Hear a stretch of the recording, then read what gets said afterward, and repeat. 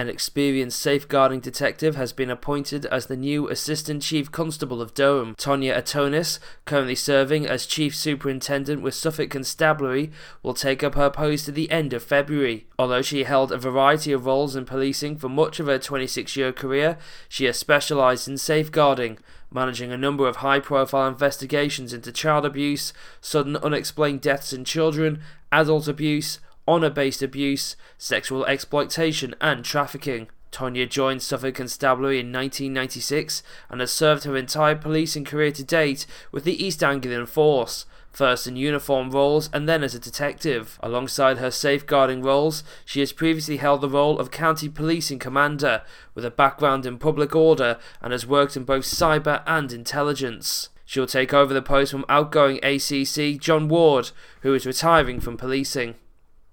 And a decade-long project to capture the portrait of 100 pioneering women of the 21st century will open at a County Durham gallery this month.